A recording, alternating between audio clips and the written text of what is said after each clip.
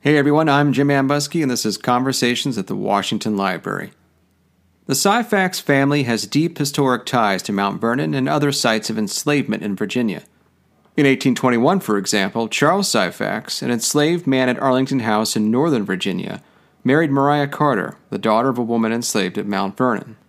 Charles was the inherited property of George Washington Parke Custis, Martha Washington's grandson.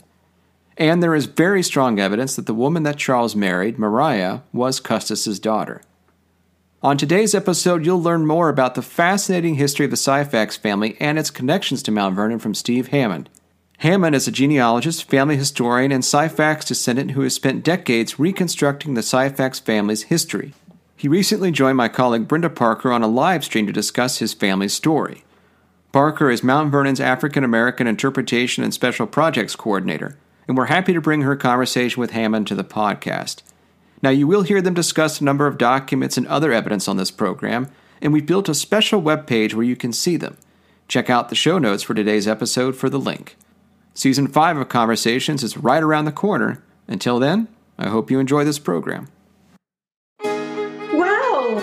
Hello, everybody. Happy Friday. I'm so excited that you decided to tune in and to join us here today. I have such information for you all. Everybody that is here viewing, you will be absolutely astonished and excited and pleased and curious. So hopefully you've set aside some time. My name is Brenda Parker. I am a historic character interpreter here at Mount Vernon. And I'm also the African American Special Programs Interpreter and Special Programs Interpreter. Please forgive me. I'm so excited. Wait until you see what we have planned for you today. But my job allows me to interpret and to narrate the lives of very many enslaved people here on the property. One of my primary characters that I interpreted for is Caroline Branham. She was an enslaved chambermaid here at Mount Vernon, as also a seamstress as well. And there might be Priscilla that you might be familiar with, as well as Doll and Lucy.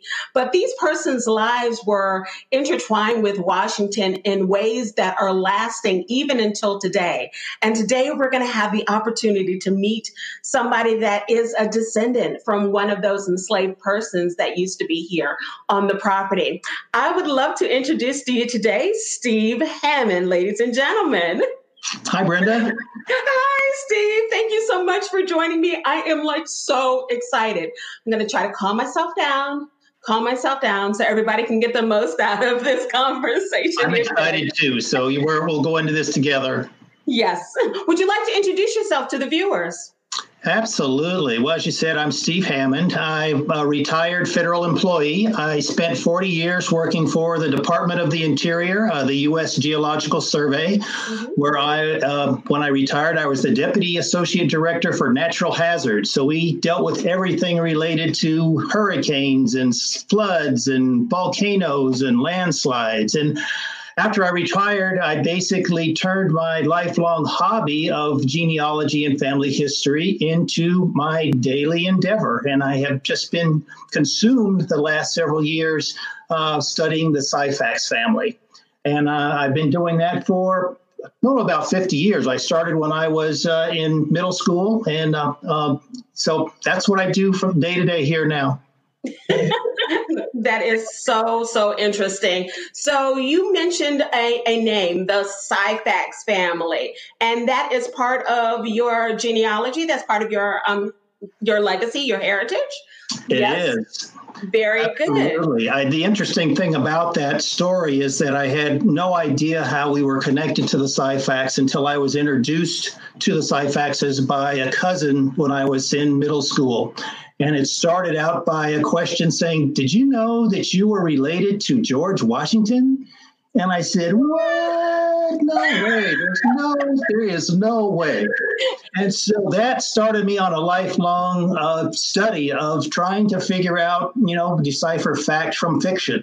And I wanted to learn more about this family. And over the course of the years, there's actually been a considerable amount written about the Syphaxes.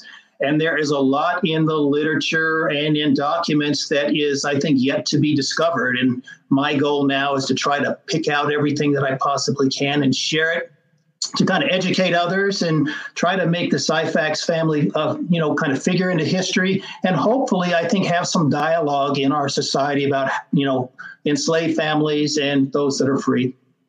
That is wonderful. We use this term in the interpreter world or in the acting world called the power of place. Can you tell me about some places here in the Alexandria area and the DC area that are connected to your family? Some places or some sites that people can go and find out more information, or at least just be in the same space as where your family was. Absolutely. So as we talk about this, I'll ask Jeanette to throw up the first slide here that we have to share. The Syphaxes have an attachment to several locations, historical locations in the D.C., Virginia area. There is a connection with Mount Vernon, which is that star down at the bottom of the screen. There are a number of Syphaxes that were in Alexandria. Also at not Mount Vernon, but at Arlington National Cemetery and the Arlington House. And also the star up in Washington actually signifies the Decatur House, which is just within eyesight of the White House. So they've covered a lot of territory, and it's interesting that they have had some connection with these historical sites that are working to try to do more interpretation of the people who actually lived and worked and died in some of these locations. This is absolutely wonderful. Absolutely wonderful. So we have George Washington's estate here at Mount Vernon. That's where I currently interpret. I've had the opportunity to visit the Decatur House as well as Arlington as well. Would you like to talk more specifically about any of these particular sites and maybe just like tease us with a little bit of attachment to a name? Let's get more into the name and more detailed. Absolutely. There's such a long history here with the Syphaxes. We have, a couple of hundred years that we could talk about, and we only have 55 minutes to go through some of this stuff.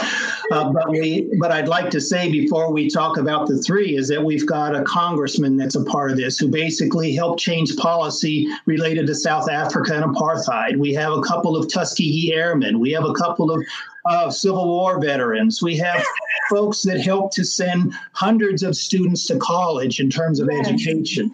So there's a wide swath of stories here. And the thing is most family have these kinds of stories. And one of the things I hope to do is to encourage people to tell their own stories as they hear these about the Syphaxes. But the three areas that I wanted to talk about today were the Decatur House, where I'm a direct descendant of Nancy Syphax. We'll talk about William Syphax, her father, and one of his spouses.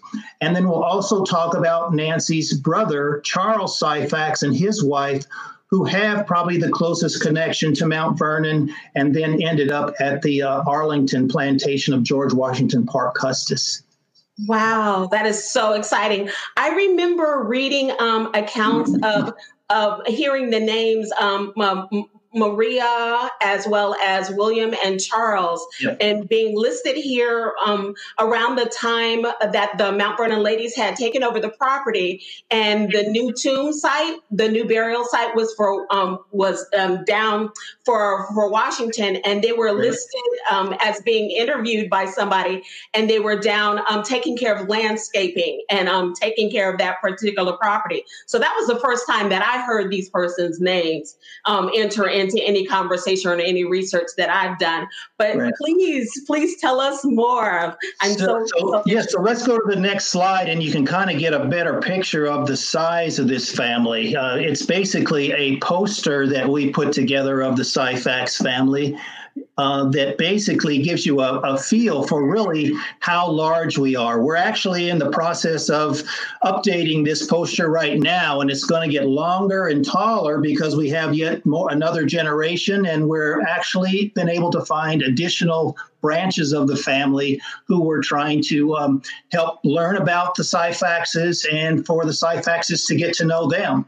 If you'll go to the next slide, you can see that what I did here was to break up the family into large branches. Mm-hmm.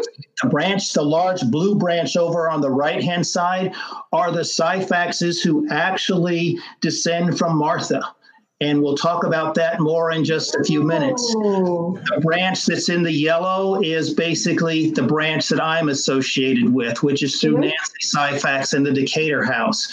And then you can see several other branches that we have there that basically kind of highlight. These are kind of the children of William Syphax, who we'll also talk about. So it's pretty fascinating. It's fun to try to keep track of everybody. And then it's also fun to try to help educate and collect information from the family. We've used this as a way to collect pictures and kind of a crowdsourcing in order to encourage family to participate in this process as well. Did you really just say you were connected to Martha Custis? Well, my line isn't connected to Martha, but there are people that are Syphax family members who are directly descended from Martha. Yes, that's true. Oh, my goodness. I know that caused a lot of stir. That's probably been a little bit of interesting contention between some people. Absolutely. And I think it provides another one of those places for conversation as we think about how to tell the story of our history. When we think about, how we interpret Mount Vernon or how we interpret Arlington National Cemetery, a lot of these stories aren't being told fully. I think that's beginning to change, and that's really exciting to see. But these folks were as much a part of the history as those people who were at the forefront of helping to establish our nation. And I think that they deserve to be in the forefront, or at least close to, in the second sentence, in terms of folks that helped those folks to accomplish what they had hoped to do, to lead the country. You're correct. Where would you like to go to from here? I turn this over to you, Steve. Great. Well, why don't we go to the next slide, Jeanette, and we can see what we can see here. So one of the things that I wanted to do was to just, after I showed you that large family tree, is I wanted to give you some context. I mean, let's bring this thing down to kind of what we're going to talk about here for the time that we have together. So what I've done is I've taken that large poster and condensed it into something that's quite small. So up there in the top middle, you'll see the person we consider the patriarch of the Syphax family at this point, and that is William Syphax. On off to the right, there are two women, one named Lydia and another one named Eloisa, which we have a question mark. We're not sure about her. To the right, lower below Lydia are 5 women silhouettes. These are daughters of William and Lydia, who we'll talk about in just a little bit. And then to the left, you can see a silhouette, which is Nancy Syphax. That's my direct line. And then you can see Charles and Mariah Syphax. So we're going to spend a few minutes talking about all of those folks. And then down at the bottom in the circle, that's where Steve fits into this picture. Jeanette, if you can go to the next piece of this thing, it kind of blows that up a little bit further, I think, just so that you can see a little bit more about, how I fit into the picture. We won't have a chance to talk about this today, but I think it's important to know that Nancy, who was at the Decatur House, had a daughter, Margaret, who was basically sold in Alexandria or Washington, D.C. and taken to New Orleans. And so my family actually comes from the Northern Virginia through New Orleans and then ends up in Denver, Colorado in the late 1890s. And so it's a very interesting story to follow what's going on there.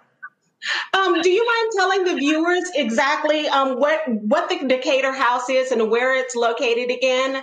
Where does it fall in history? Happy to do that. Let's go to the next slide. I think we've got a picture of the Decatur House here. And if you're familiar with Lafayette Square, which is right there out in front of the White House, Lafayette Square is in the northwestern corner. It basically faces Lafayette Square. If you were standing on the porch of that building, you would be able to see the White House. And this is where we find Nancy around 1835, 1838. We believe that she arrived before that, but we learned about her from the will of the person who owned it at the time, which was John Gadsby. I don't know if that name rings a bell or not, but John Gadsby was basically the tavern owner who had a tavern in Alexandria. Yes. And it turns out that John Gadsby actually lived just a couple of blocks away from where William Syphax lived. And we'll circle back to that one in just a minute as well. So how he actually acquired Nancy is not clear, but we know clearly from his will and the will of his wife that Nancy was owned by both of them. She lived in that carriage house back in the backside. You can see a low building off to the right. The lower part was a kitchen and a place for food preparation, and the upper part is where the enslaved lived in that home. So why don't we go to the next slide, and I'll tell you just a little bit about Nancy. She basically was willed to his wife from John Gadsby willed Nancy to his wife. Her name was Providence. And then when Providence passed away, she willed her to her daughter, Augusta McBlair. And one of the things that people may not be familiar with is that, we're familiar with the Emancipation Proclamation, which occurred in 1863, but folks may not be familiar with the D.C. Compensation Emancipation Act of 1862. Yes. And so I want to share a little bit about you with that. In 1862, Congress passed a bill that basically said that all enslaved people in Washington, D.C. were free. That's right. As a part of that, they basically agreed to compensate the owners of those people if they were to file a petition. And so what I have here for you are a couple of pieces of paper. The first on the left shows the second page of the petition that Augusta McBlair filed. And she basically said on the front page that Nancy Syphax was worth $800.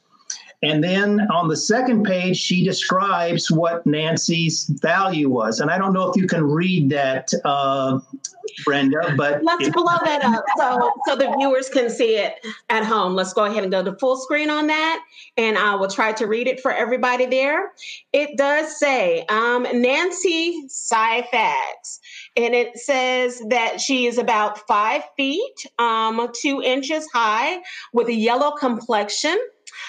She is a black with black eyes, and let me see, black hair. Ooh, goodness gracious. Aged about, does it say 53 years? 53 years, right. Oh my goodness. 53 years old. That's right. So there's another part of this petition that actually goes on to say that she was a good laundress, that she really helped around the house. So Augusta McBlair was trying to highlight why Nancy was worth this $800, and she was hoping to be compensated for her loss. And so over to the right, she files this petition. There were more than 900 people that actually filed petitions here. Mm-hmm. And so she was one of these 900 odd people that basically filed a petition, and a commission actually reviewed these petitions. And over on the right-hand side shows the ledger of what she was basically given for the value of Nancy. So she claimed she was worth $800. And on the right-hand side in the circle, you can see that Nancy, Augusta McBlair received just over $87 for Nancy's value. Now, there's a couple of things that are very interesting to me here. First of all, that there's such a large difference in terms of what she felt she was worth and what she received. Yes. But what is more incredible to me is the fact that the D.C. Compensation Emancipation Act actually paid people for the losses they incurred as a result of people being freed. Their human property, yes. More than $1 million was distributed amongst 900 people. I should say there were 3,000 people that were freed under this act, and about 960 petitioners basically received something on the order of about $1 million as compensation for the people they lost. The other interesting thing about this is that Nancy actually, after she was freed, continued to work in the Augusta McBlair house until she passed away in about 1870. And she worked in a paid position. We don't know. We don't know that she was paid. She may have just been a domestic who was given room and board, and this became her. This was her life. This was her life. Yeah, a lot of people aren't aware of the Emancipation Day ceremonies and parades that they still hold today here in the D.C. area. I came upon that information myself just a couple of years ago. And so we have these moments in time in our history, our nation's history, to where different small groups of people were given their emancipation, or they were manumitted for different reasons. And just like you were pointing out, the difference in the disparity of compensation for the human property that she was given, it goes along, it goes along the lines of, I put this much time into this person, and, this person has this particular skill and things of that particular nature. And I love that your family is connected to this portion of history that a lot of people they're not aware of. They're so focused on, just recently, everybody's been acknowledging and celebrating Juneteenth, and there's still those that don't realize that it wasn't until the actual amendment, the 13th Amendment, that made it, solidified it as far as that occurred a year later after this. I mean, yes. As Lincoln was trying to make a decision on what to do, this had already occurred. And I think the really stark thing for me here is that people were, in fact, compensated for the losses that they incurred. And the people like Nancy Syphax and the other 3,000 people who were enslaved received their freedom, which is huge, but nothing in return in terms of years that they were enslaved. It's worth the conversation in our society about how that kind of plays out. Yes, definitely. Why don't we move on and talk a little bit about William? Can we go to the next slide? Well, okay, so this will lead into that. So one of the things I want to share for folks that want to learn more about the Syphax family is just recently for the Decatur House, working with Matt Costello and the White House Historical Association, I wrote a piece about Nancy Syphax, and you can find that on the website there at Decatur House. Just simply Google Decatur House and it should come up. And it talks a little bit more about my direct line and some of the history that we have there. The picture in the middle shows me actually at the African American History Museum there in D.C., where a good friend, basically on the opening of the museum a few years ago, wanted to try to do an exhibit that talked about the Freedmen's Village as well as the Syphaxes. So if you haven't been to the African American History Museum, I encourage you to do so. And on the second floor, one that maybe doesn't get quite as much attention as the others there is actually an exhibit that's called Transitions in Freedom that includes a conversation about the Syphaxes over at Arlington. And then over on the right-hand side points to an article that was written by the Smithsonian that talks about the biracial family and the history of the Syphaxes, which I find very fascinating. And it also gives you kind of a background about the family. Wonderful. All right, let's get on with William. So let's talk about William for a few minutes here. So William Syphax, as I said, we consider him the patriarch, and the history there very quickly is that the folklore says that he came to Virginia from Canada. I've been able to find no proof that shows that. Doesn't mean that it happened. We believe that he was born around 1773 or so. It's possible that his parents could have been sympathizers and could have been taken to Canada, and perhaps he found his way back. Or for some reason, he came to Virginia and settled here. The folklore says he was an itinerant preacher, which we have some documents that show that he did preach and that he did do things to try to convert and to help people see the Lord. But the interesting thing here is that William Syphax worked to free himself. He was able to accomplish that in 1817. This is a deed that was signed that shows his freedom. He bought his own freedom. And then later on, he was actually able to free his wife, Lydia, and 5 of the 6 of his daughters that were there on the right-hand side of that family tree that I showed you. The interesting thing that I wanted to point out here is that we've got 2 men, Thomas Barocas and Samuel Wheeler, who signed the manumission deed. We're not sure who owned William at the time. We're still trying to figure that piece out, but it shows that his freedom was purchased. And one of the folks that was a witness here is Edward Stabler. There in the red circles, Edward Stabler. And that may or may not sound familiar to folks from the area, but Edward Stabler was the apothecary shop owner in Alexandria who basically sold, the prescriptions and drugs to George Washington, Robert E. Lee, Martha Washington. He was a very well-known Quaker who basically, worked to free people, but also had a business there that served the public. Over on the right-hand side, I wanted to point out that William, in freeing his daughters, he basically traveled up and down the coast. Our folklore says that he was from Canada. We have documents that show that he traveled to New York and to Canada to basically talk about his abolitionist views.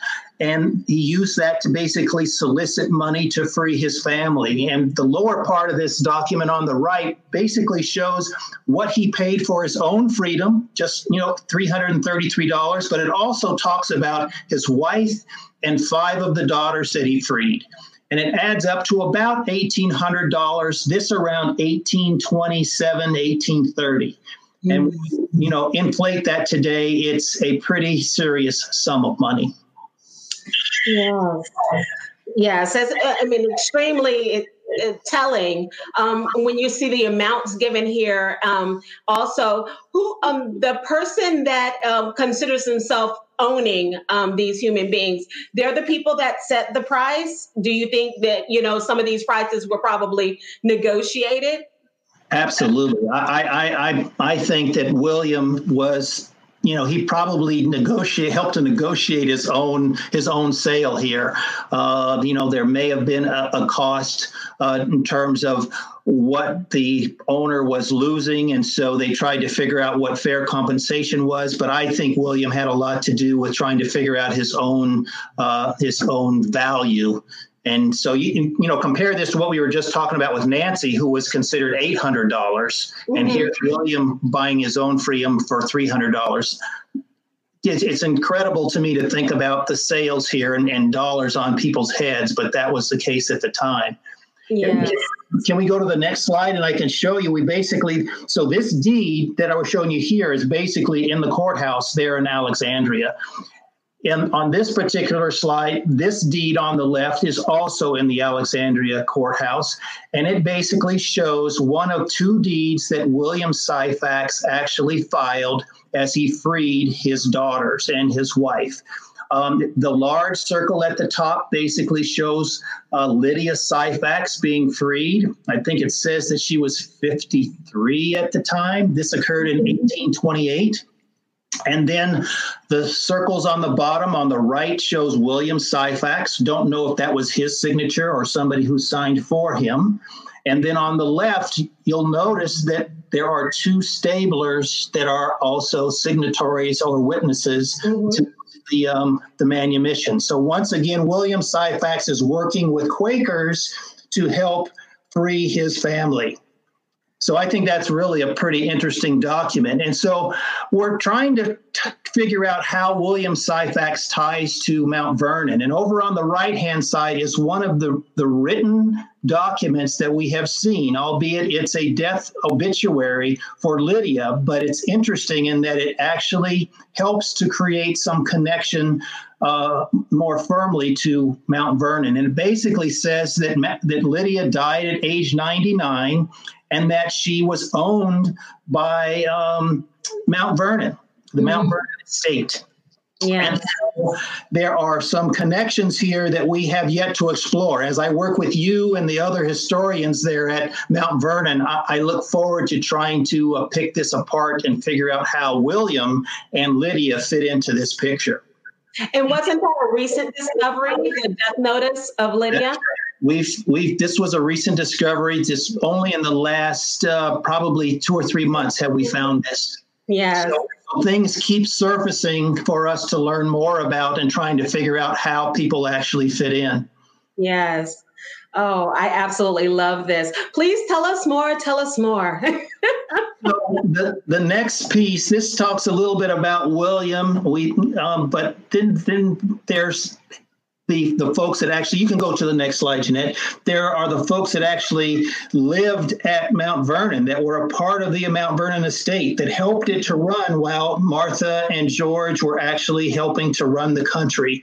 Yes. And when George Washington died, there was a census that was taken that included all the people that were a part of his slave holdings, as well as those that were in Martha's dower slave holdings. Yes. And he was unable to free those dower slaves, but he basically freed his own slaves and allowed Martha to use them until her death. So he basically willed them to Martha, saying that upon her death, they would be free. But yes. Martha freed them a little bit sooner. Any speculation as to why? I'm going to toss that back to you. And why don't you talk a little bit about that? Well, first off, let me give a quick definition of dower. Dower meaning the inherited gift or an inheritance given to a woman, either prior going into marriage or upon the death of her husband.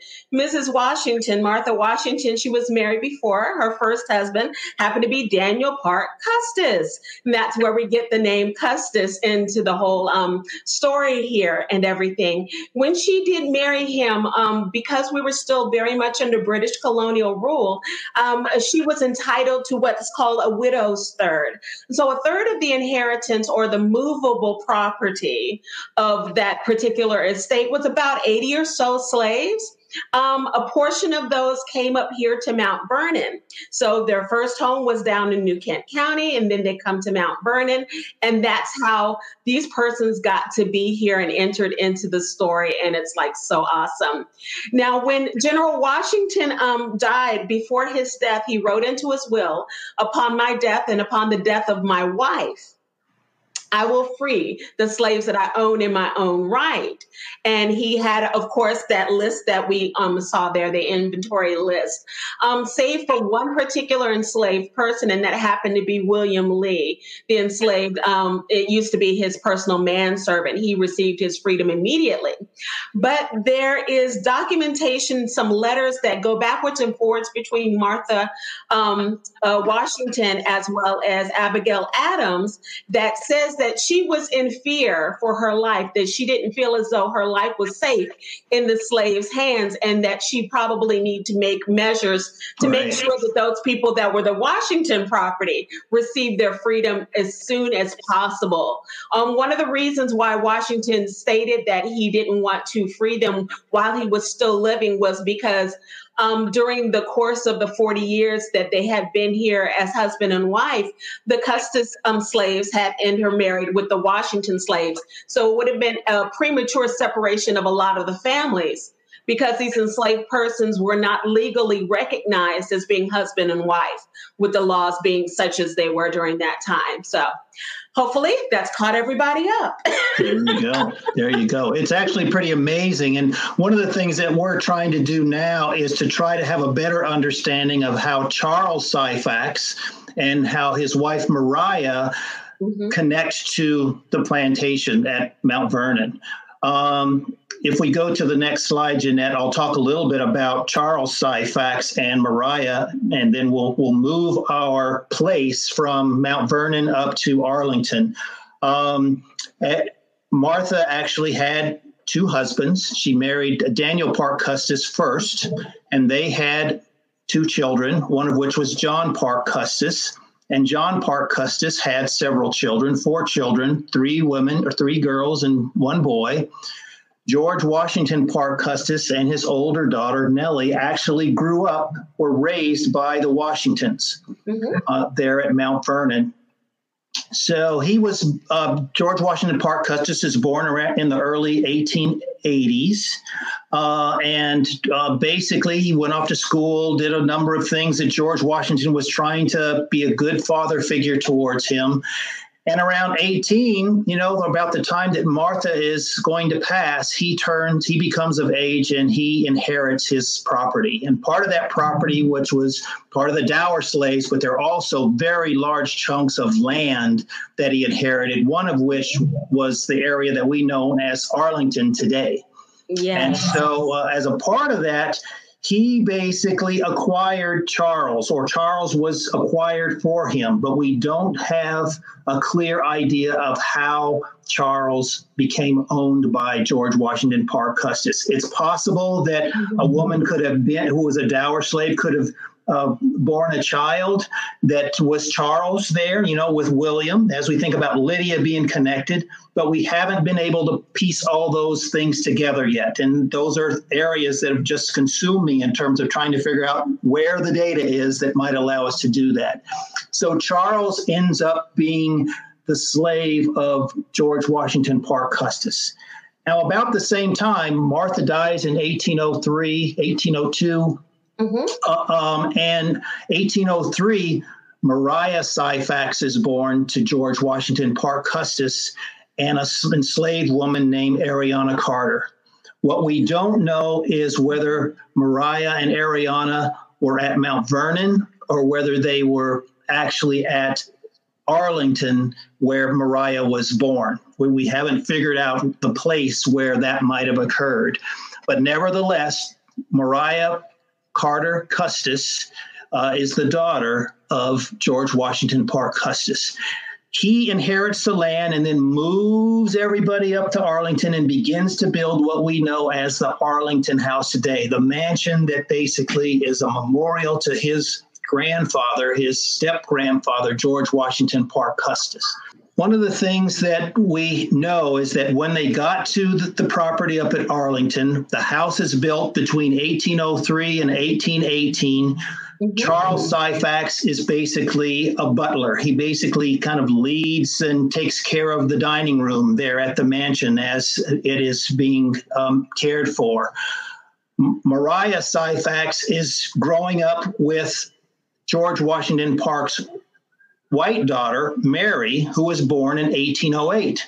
So after he moves to Arlington, he marries and has a daughter, Mary Ann Custis. And so Mariah is the older daughter, but she's enslaved, and she's basically helping to support and raise her half sister. Along the way, she's getting some education.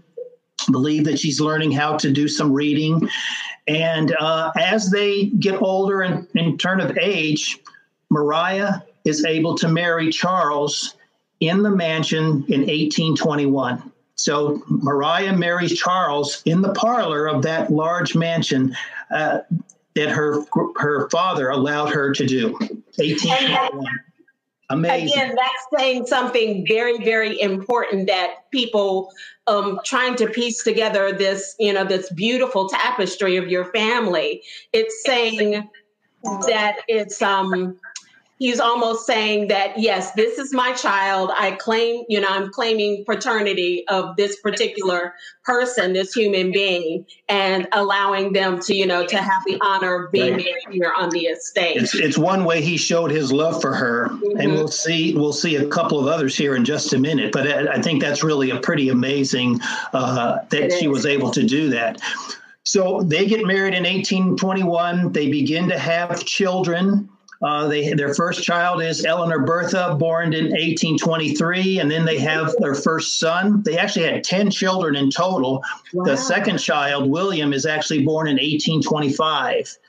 And then in 1826, our folklore basically said that George Washington Parke Custis freed Maria and gave her 17 acres on the property. I mean, that in itself is pretty amazing. But what we have learned is that it wasn't quite that way. History, as we continue to pick it apart, we learned that George Washington Parke Custis actually sold Maria and her first two children to Edward Stabler, the apothecary shop owner.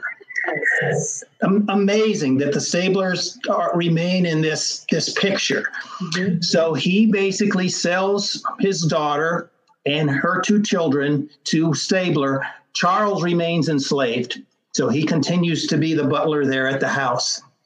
The thing that we have, the document that I'm showing here, is actually a deed of manumission that is not written by Edward Stabler, but it's written by his son and his daughter-in-law. And that's because his son and daughter-in-law became the executor of his estate after he passed away. And while there was no written document of a deed that exchanged hands, William Stabler understood what his father's intentions were, and that was to free Maria once he bought her from George Washington Parke Custis. So the document that you see on the right basically shows at the top, George Washington Parke Custis has sold to him Maria and her two children. But since this is since it's William Stabler who's writing this deed, in 1845, which is several years later, he actually documents that all of Maria's children are free.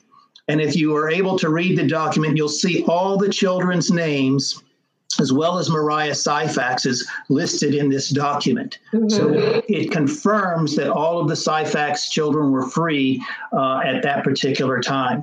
This is an amazing document, and it really kind of changes how we look at the picture of George Washington Parke Custis simply freeing Maria versus having given her the land that they now are able to occupy. Very interesting to me. So let's go to the next slide, Jeanette.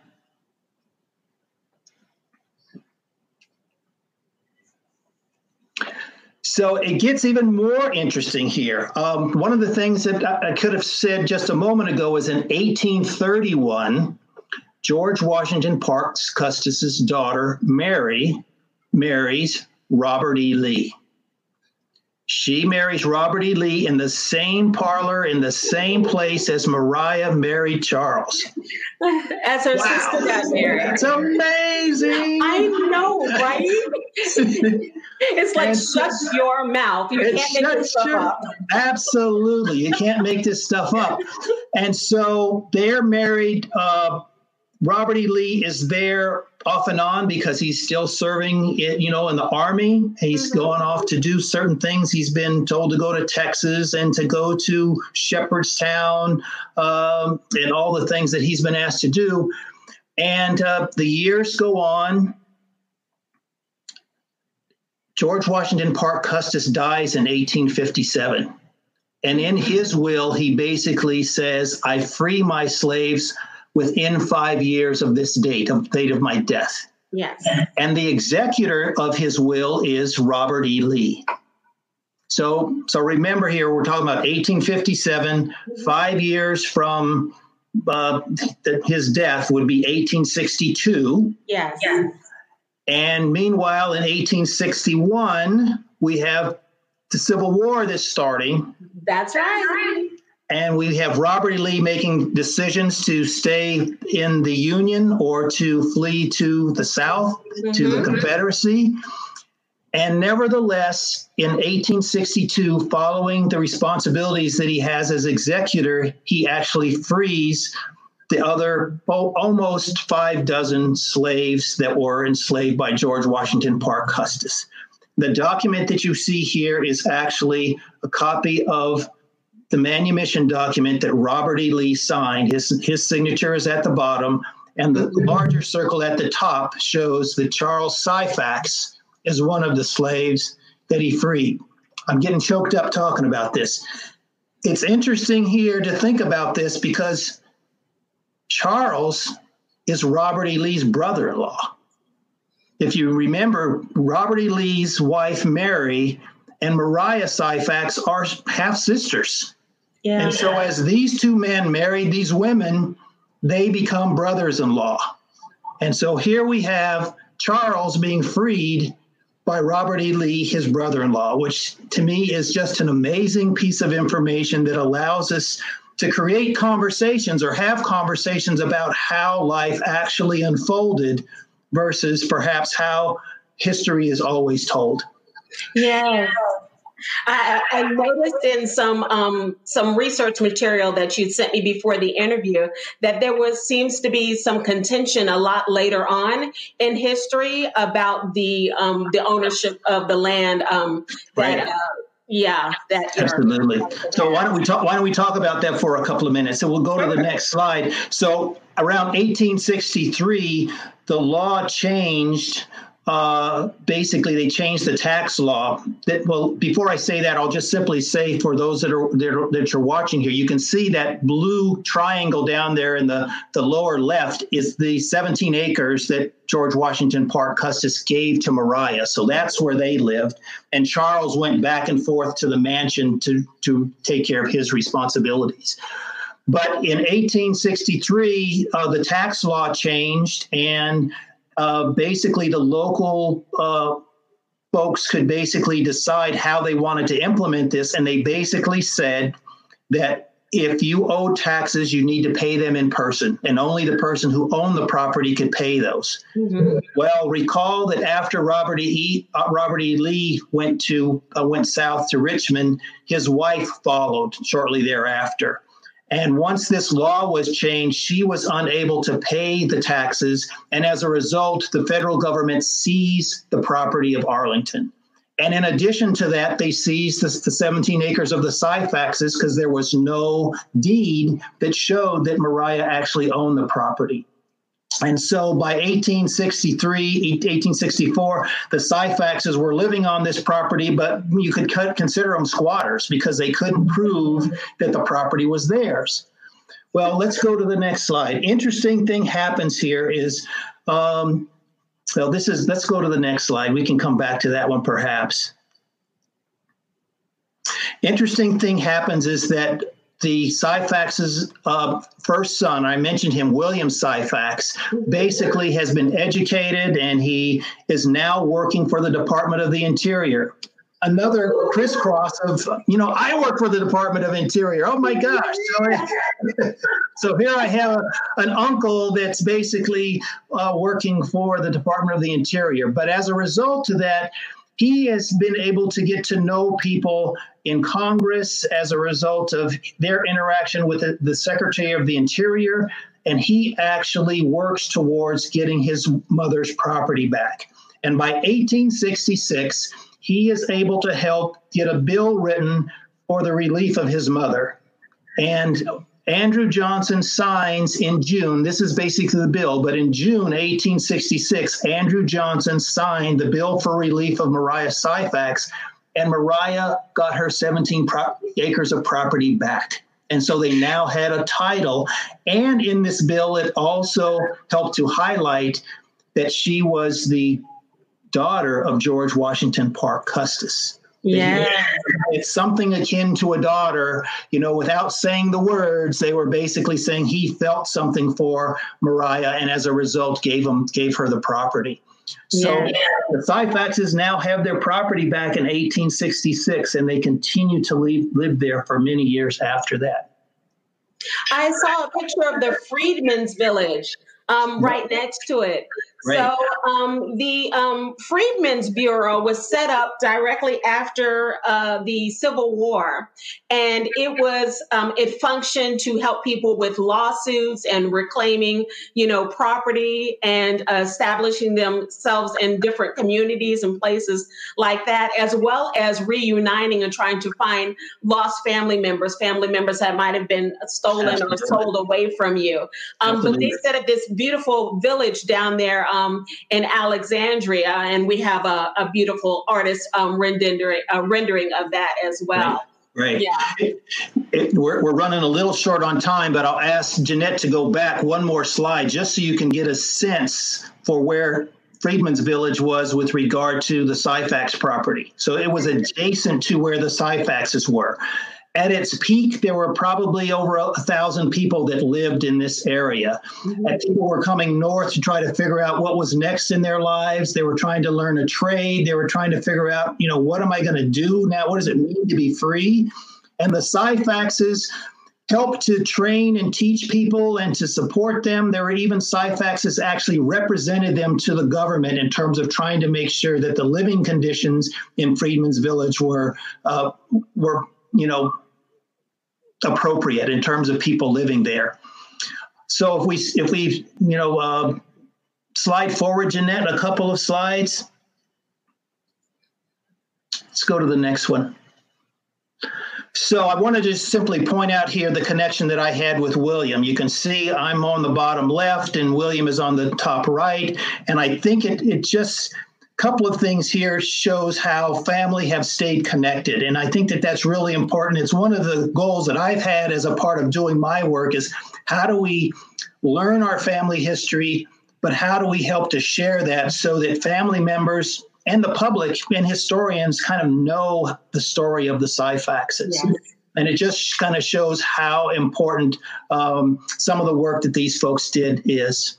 William has a whole story behind him and helping to educate Black students in Washington, D.C. that we can't go into today, but it's a fascinating story. And if you Google William Syphax, you'll find a ton of things. Yes. So let's go on to the next one there, Jeanette. So one of the things, so we had talked about the Syphaxes get their property back, and Charles dies in 1869, and Mariah dies in 1886. And they are both laid to rest in the Syphax cemetery on the 17 acres. And along with probably about 8 or 9 other people, there was a family cemetery there in which they rested.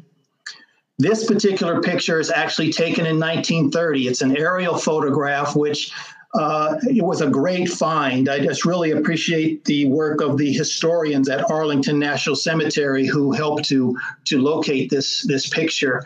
But what I've done with it is I've tried to overlay the triangle, which is the Syphax property, along with the Freedmen's Village, which is just beyond it. And then in the far distance, if you look really close, you can see a green outline. That was basically where the Department of Agriculture in 1930 had an experimental farm. So we're seeing the use of the property that is known as Arlington changing hands. All of that is basically still unused area, and the cemetery is to the north of this. If you look way at the top to the upper right, you can actually see the long bridge that goes over to Washington, D.C. It's really pretty amazing. So I show you this to simply show how it was being developed. You can see houses that are there. You can see that people were actually living on this land. The unfortunate thing is that there's a radio tower right in the middle of the picture. And I believe the family graveyard is right smack behind it, where you can see some roads and a small house back there. So it kind of shows how life continued to change, and the Syphaxes continue to live on this property for upwards of 80 or 90 years in kind of quiet solitude and being able to make lives for themselves and their children. So if we go to the next picture. This basically shows Arlington as exists today. The cemetery continued to expand. And you can see I've overlaid the Freedman's Village as well as the Syphax property. The Freedman Village actually lies within what is the footprint of Arlington National Cemetery. The Syphax piece of property actually lays within the boundaries of Fort Myer. In 1944, the Department of Defense, federal government, decided that they wanted to expand Fort Myer. And one of the things that they did is that they took the 17 acres there by eminent domain. They basically helped to relocate people that were there. And but the interesting thing to me here is that the Syphax property is just outside, adjacent to the wall that's part of Arlington National Cemetery. The other thing is that the Syphax burial ground that was there, Mariah and Charles were exhumed along with the others that were there and taken over to Maryland and reburied at Lincoln Memorial Cemetery over in Prince William County, excuse me. So it's interesting that they lived on this land for as long as they did, but they're no longer here. And that is difficult to kind of think about in terms of the lives that they spent here. Mm-hmm. But you're here, and you are a living, breathing testimony to them and to their story. And so long as you continue to share their story with people like us and the rest of the viewers out there, they'll continue to live on. That's the way that we believe. Absolutely. We are so grateful for you for spending this time with us. We have exactly 5 whole minutes left. Is there any way that we could possibly answer any particular questions, or would you like to explain to us or give to us your thoughts and your opinions of how you feel about this journey of, your heritage, your legacy that you've been taking? What are some helpful things that you can do to encourage somebody else that's trying to do exactly what you have done? So if we can go to the last slide, I'll mention a couple of things here. First of all, kind of the reasons that I do all of this is one that let's keep going, one more. We won't be able to talk about those. But the reasons that I'm doing this is that I want to explore, the personal truths versus forensic truths, in terms of what we believe in our hearts or what we've been told is true versus what the documents and things can help us to understand about our family. The other thing is that I want to try to understand how I fit into this picture. And that for genealogy and family historians that are doing family history, it really is about trying to figure out how we fit into the picture. I want to honor those that have come before me. They have helped me to get to where I am today, and I want to help them, highlight their lives and their stories, but I also want to use what they've given us to help and teach others. I want to expand my own knowledge, so as I've gone down this journey, I've learned a tremendous amount in terms of, working with you at Mount Vernon and the folks at Decatur House. And it's just been wonderful to be able to be a part of this and to try to learn more and tease out more and more facts. And my other goal here in terms of, trying to figure this out is trying to inspire others to do your own family history and understand and appreciate our history as it exists. So as you think about doing your own family history, you start with what you know. What are the things that you know or what your parents know? You begin to kind of develop a knowledge base about the things that you're familiar with. And then there are going to be questions about the things that you know that you don't know, like when did Grandpa die, or where did he live, and how did he get from point A to point B? Those are things that you want to know more about and how to kind of go out and find those things. And then there's this big picture, which is the things that you don't know that only by taking this journey do those things begin to show up, and you start to figure out how can I try to add to my knowledge to try to figure out what's going on. And all in all, it becomes just a wonderful journey that allows you to grow as a person and hopefully try to give something back to those that are around you. Yes. Well, Steve, I absolutely want to thank you 100% from the bottom of my heart. Thank you. Thank you from everybody here at Mount Vernon as well. This has been an honor, an absolute honor, and I look forward to hearing more information about your family and its connections to the world at large and everything. We are actually going to take on a couple of questions. Yay! The magic people behind the curtain approved it. So, yes, if you can go ahead and start entering your questions, and we'll go ahead and address them. All right, this question is coming from Adam Carmen. Do you know where the Syphax name came from? And are there any books out there that you can recommend?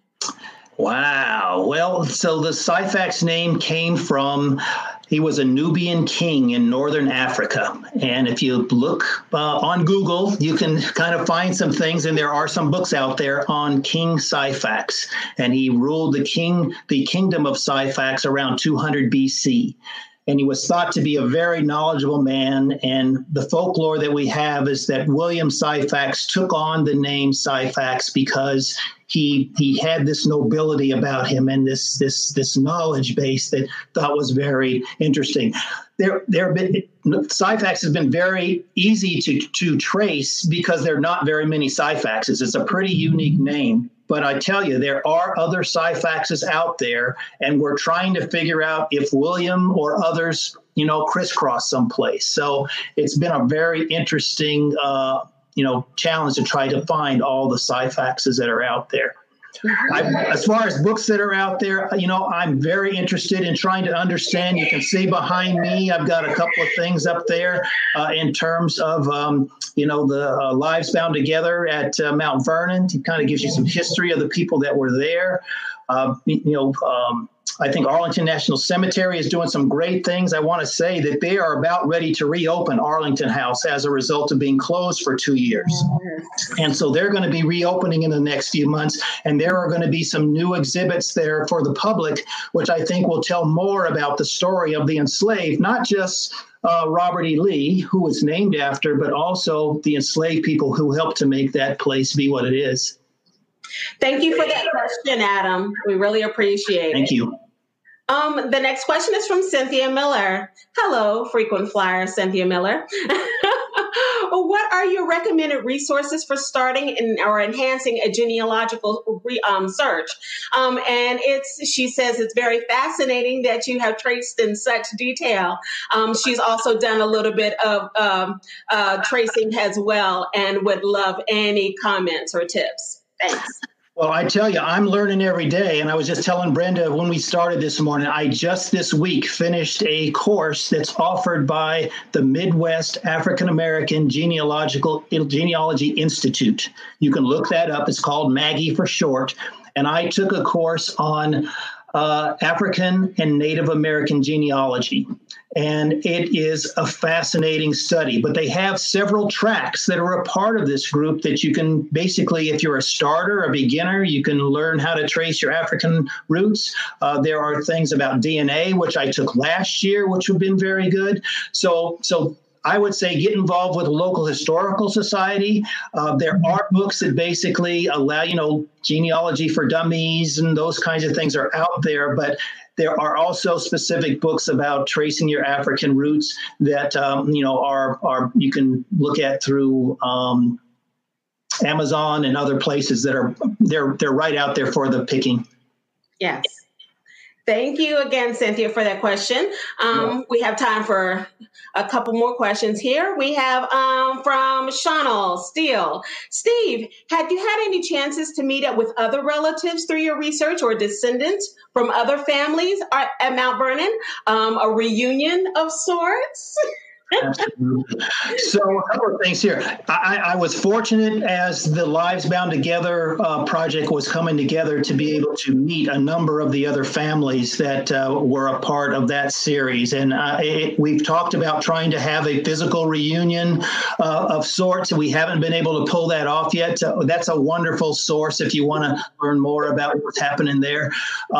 So there's that piece. As far as the Syphax family, it's been 10 years. I can't can't believe it. In 2009, we had a family reunion that had over 100 people, and we were able to take people to Mount Vernon, and we took people to Arlington House, and we talked about the history.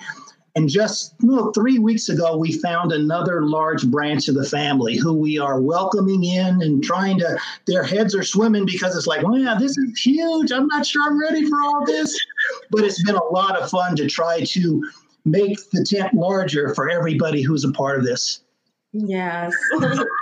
All right. I do believe we have one more question from Lori Edwards. The documents are a little hard to see, even on a laptop, she says. Will you be able to post them separately after this? She'd really love to read these, the family trees and the charts a little more closely. I think the answer to that is probably yes. We can probably make that. We'll work together and make that available, okay? Yes. And that's been a part of this is how can we help you that are watching to ask the next question? What are things that are of interest to you, and how can we take this knowledge base and make our world a better place? Yes, 100%. Thank you again, Steve Hammond. It's been so great to see you, even virtually. I can't wait for a time when we get back together physically. Absolutely. In the same space once again. Do be well. God bless you. Stay safe. Thanks to everybody out there for hosting me today. I really appreciate it. Yes. Again, the honor has been all ours. The fact that you trusted us to help to tell your family story on a larger platform, that means the entire world to us here at Mount Vernon. So thank you. Thank you for letting us share your family story. Thank you. Thanks for listening to Conversations, a production of the Fred W. Smith National Library for the Study of George Washington. This episode was hosted and produced by me, Jim Ambuske. Our music was composed and performed by Ginger and David Hildebrand. If you'd like to support this podcast, as well as new research into George Washington and his world, you may do so by making a contribution to Mount Vernon. More information is on the webpage for this podcast at www.mountvernon.org/podcast. Thanks, and we'll see you next time.